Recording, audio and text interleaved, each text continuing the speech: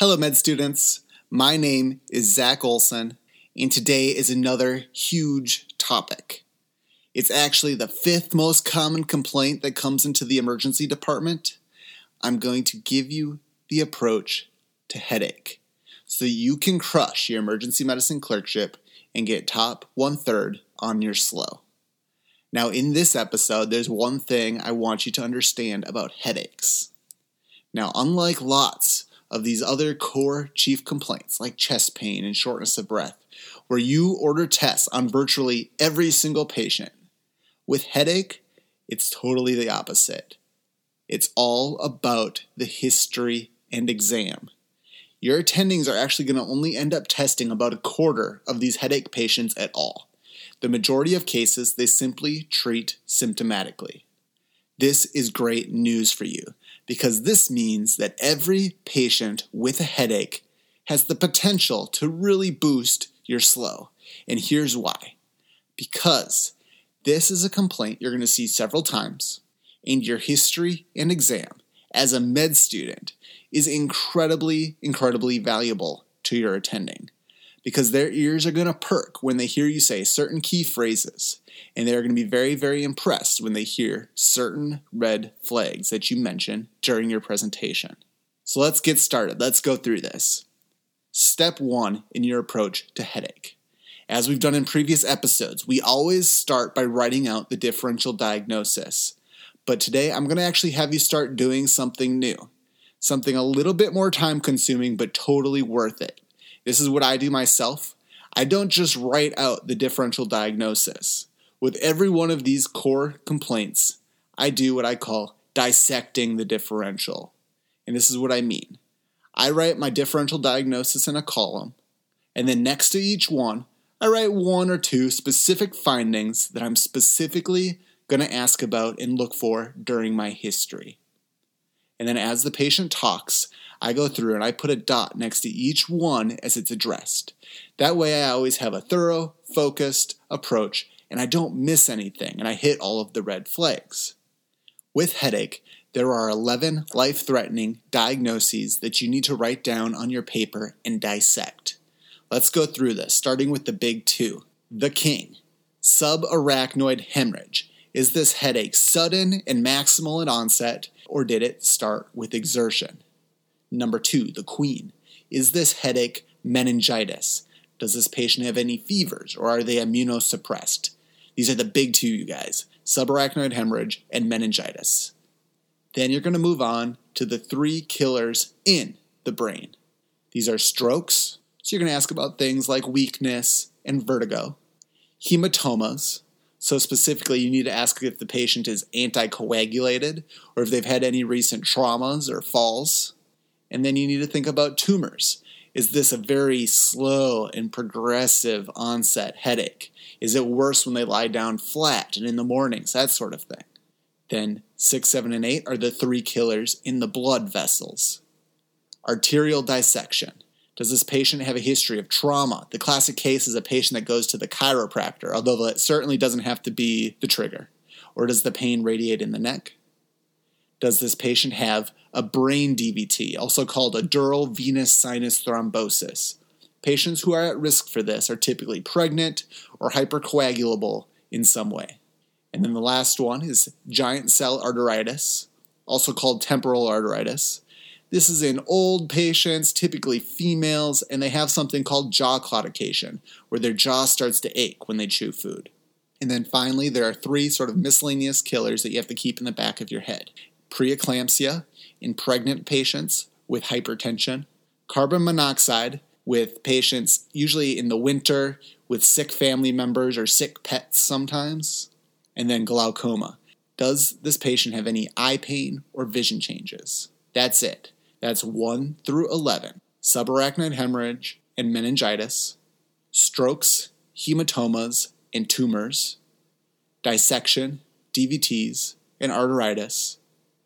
And then preeclampsia, carbon monoxide, and glaucoma. Those are your 11. Write out your list, write out some key phrases next to each one, and check them off as the patient is talking to you and as you ask them questions.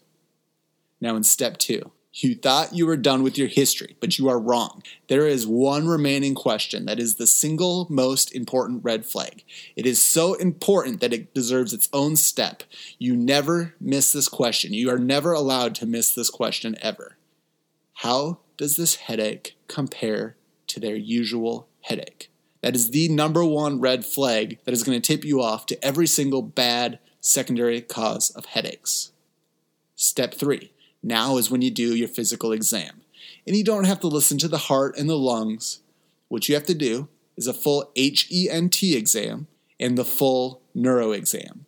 And when I say full, I mean full. We're talking walking the patient, checking their reflexes, checking their vision, the whole thing. And then you're going to tell your attending everything you did on the neuro exam, and they're going to be very impressed and very happy because they don't have to repeat those things themselves. Step 4. Now, if they do have red flags, which is uncommon, but about 1 out of 4 patients will have some sort of red flag, then you need to do the necessary testing. Typically, this is either going to be a CT head without contrast or a lumbar puncture. But sometimes you do need to have some other tests in your back pocket, such as sedimentation rates for patients where you suspect temporal arteritis. Sometimes you need to order a venogram or an arteriogram. Sometimes you need to take off their pulse ox and replace it with a carboxyhemoglobin probe, and this is how you test for carbon monoxide poisoning. But typically, CT head without contrast and lumbar punctures are going to be sufficient. And finally, your last step. You are going to treat the patient's pain. During your rotation, you are going to hear the term headache cocktail. A headache cocktail is a magical potion that each attending perfects, and it typically combines about 5 drug categories. The biggest and most important one is a dopamine antagonist. These are antipsychotics, and we don't actually know really how they work, is my understanding. But this is probably the single most effective drug at eliminating headache. So we're talking about metoclopramide, aka Reglan, and promethazine, aka Phenergan, and prochlorperazine, aka Compazine. You give the patient a dopamine antagonist. You also give them an antihistamine. The classic one is diphenhydramine or Benadryl. This is to prevent the theoretical side effects of the dopamine antagonist, but it also helps the patient fall asleep. The third category is a steroid. The idea behind steroids is that they prevent the recurrence of headaches. The next category is a non-steroidal anti-inflammatory drug. Something like ibuprofen is just such a perfect medicine. Just because it's over the counter doesn't mean that it hasn't been shown to work. And then last but not least, you give the patients a bunch of fluids. You know this if you've ever been really drunk. Fluids help the hangover a lot, and they help your headache patients a lot. So you go ahead and just hang a bag of normal saline. Now, a quick side note regarding triptans and then some of the narcotics. Typically, we don't use the triptans. They're useful in the first hour of the headache, right when it's starting as sort of an abortive medicine. And usually by the time they're in the emergency department, it's way past that time where they would be useful. So you never really see triptans in the headache cocktail. And then narcotics, almost always the wrong answer. The American Headache Society recently joined up with the Choosing Wisely campaign, and they basically said no opiates for recurrent headaches. They can cause rebound headaches, they can cause addiction, typically we stay away from them. And that actually wraps up this episode. Dissect your differential diagnosis, ask, is this headache similar to their previous headache? Do a full HENT and a full neuro exam. If they have any red flags at all, you order your tests, and then you treat the symptoms with a headache cocktail.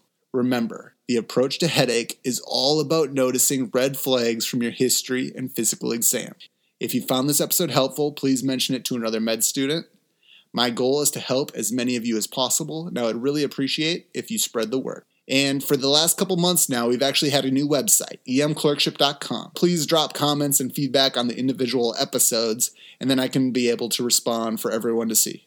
Otherwise, until next time, keep working hard, keep studying, and be sure to enjoy your shift.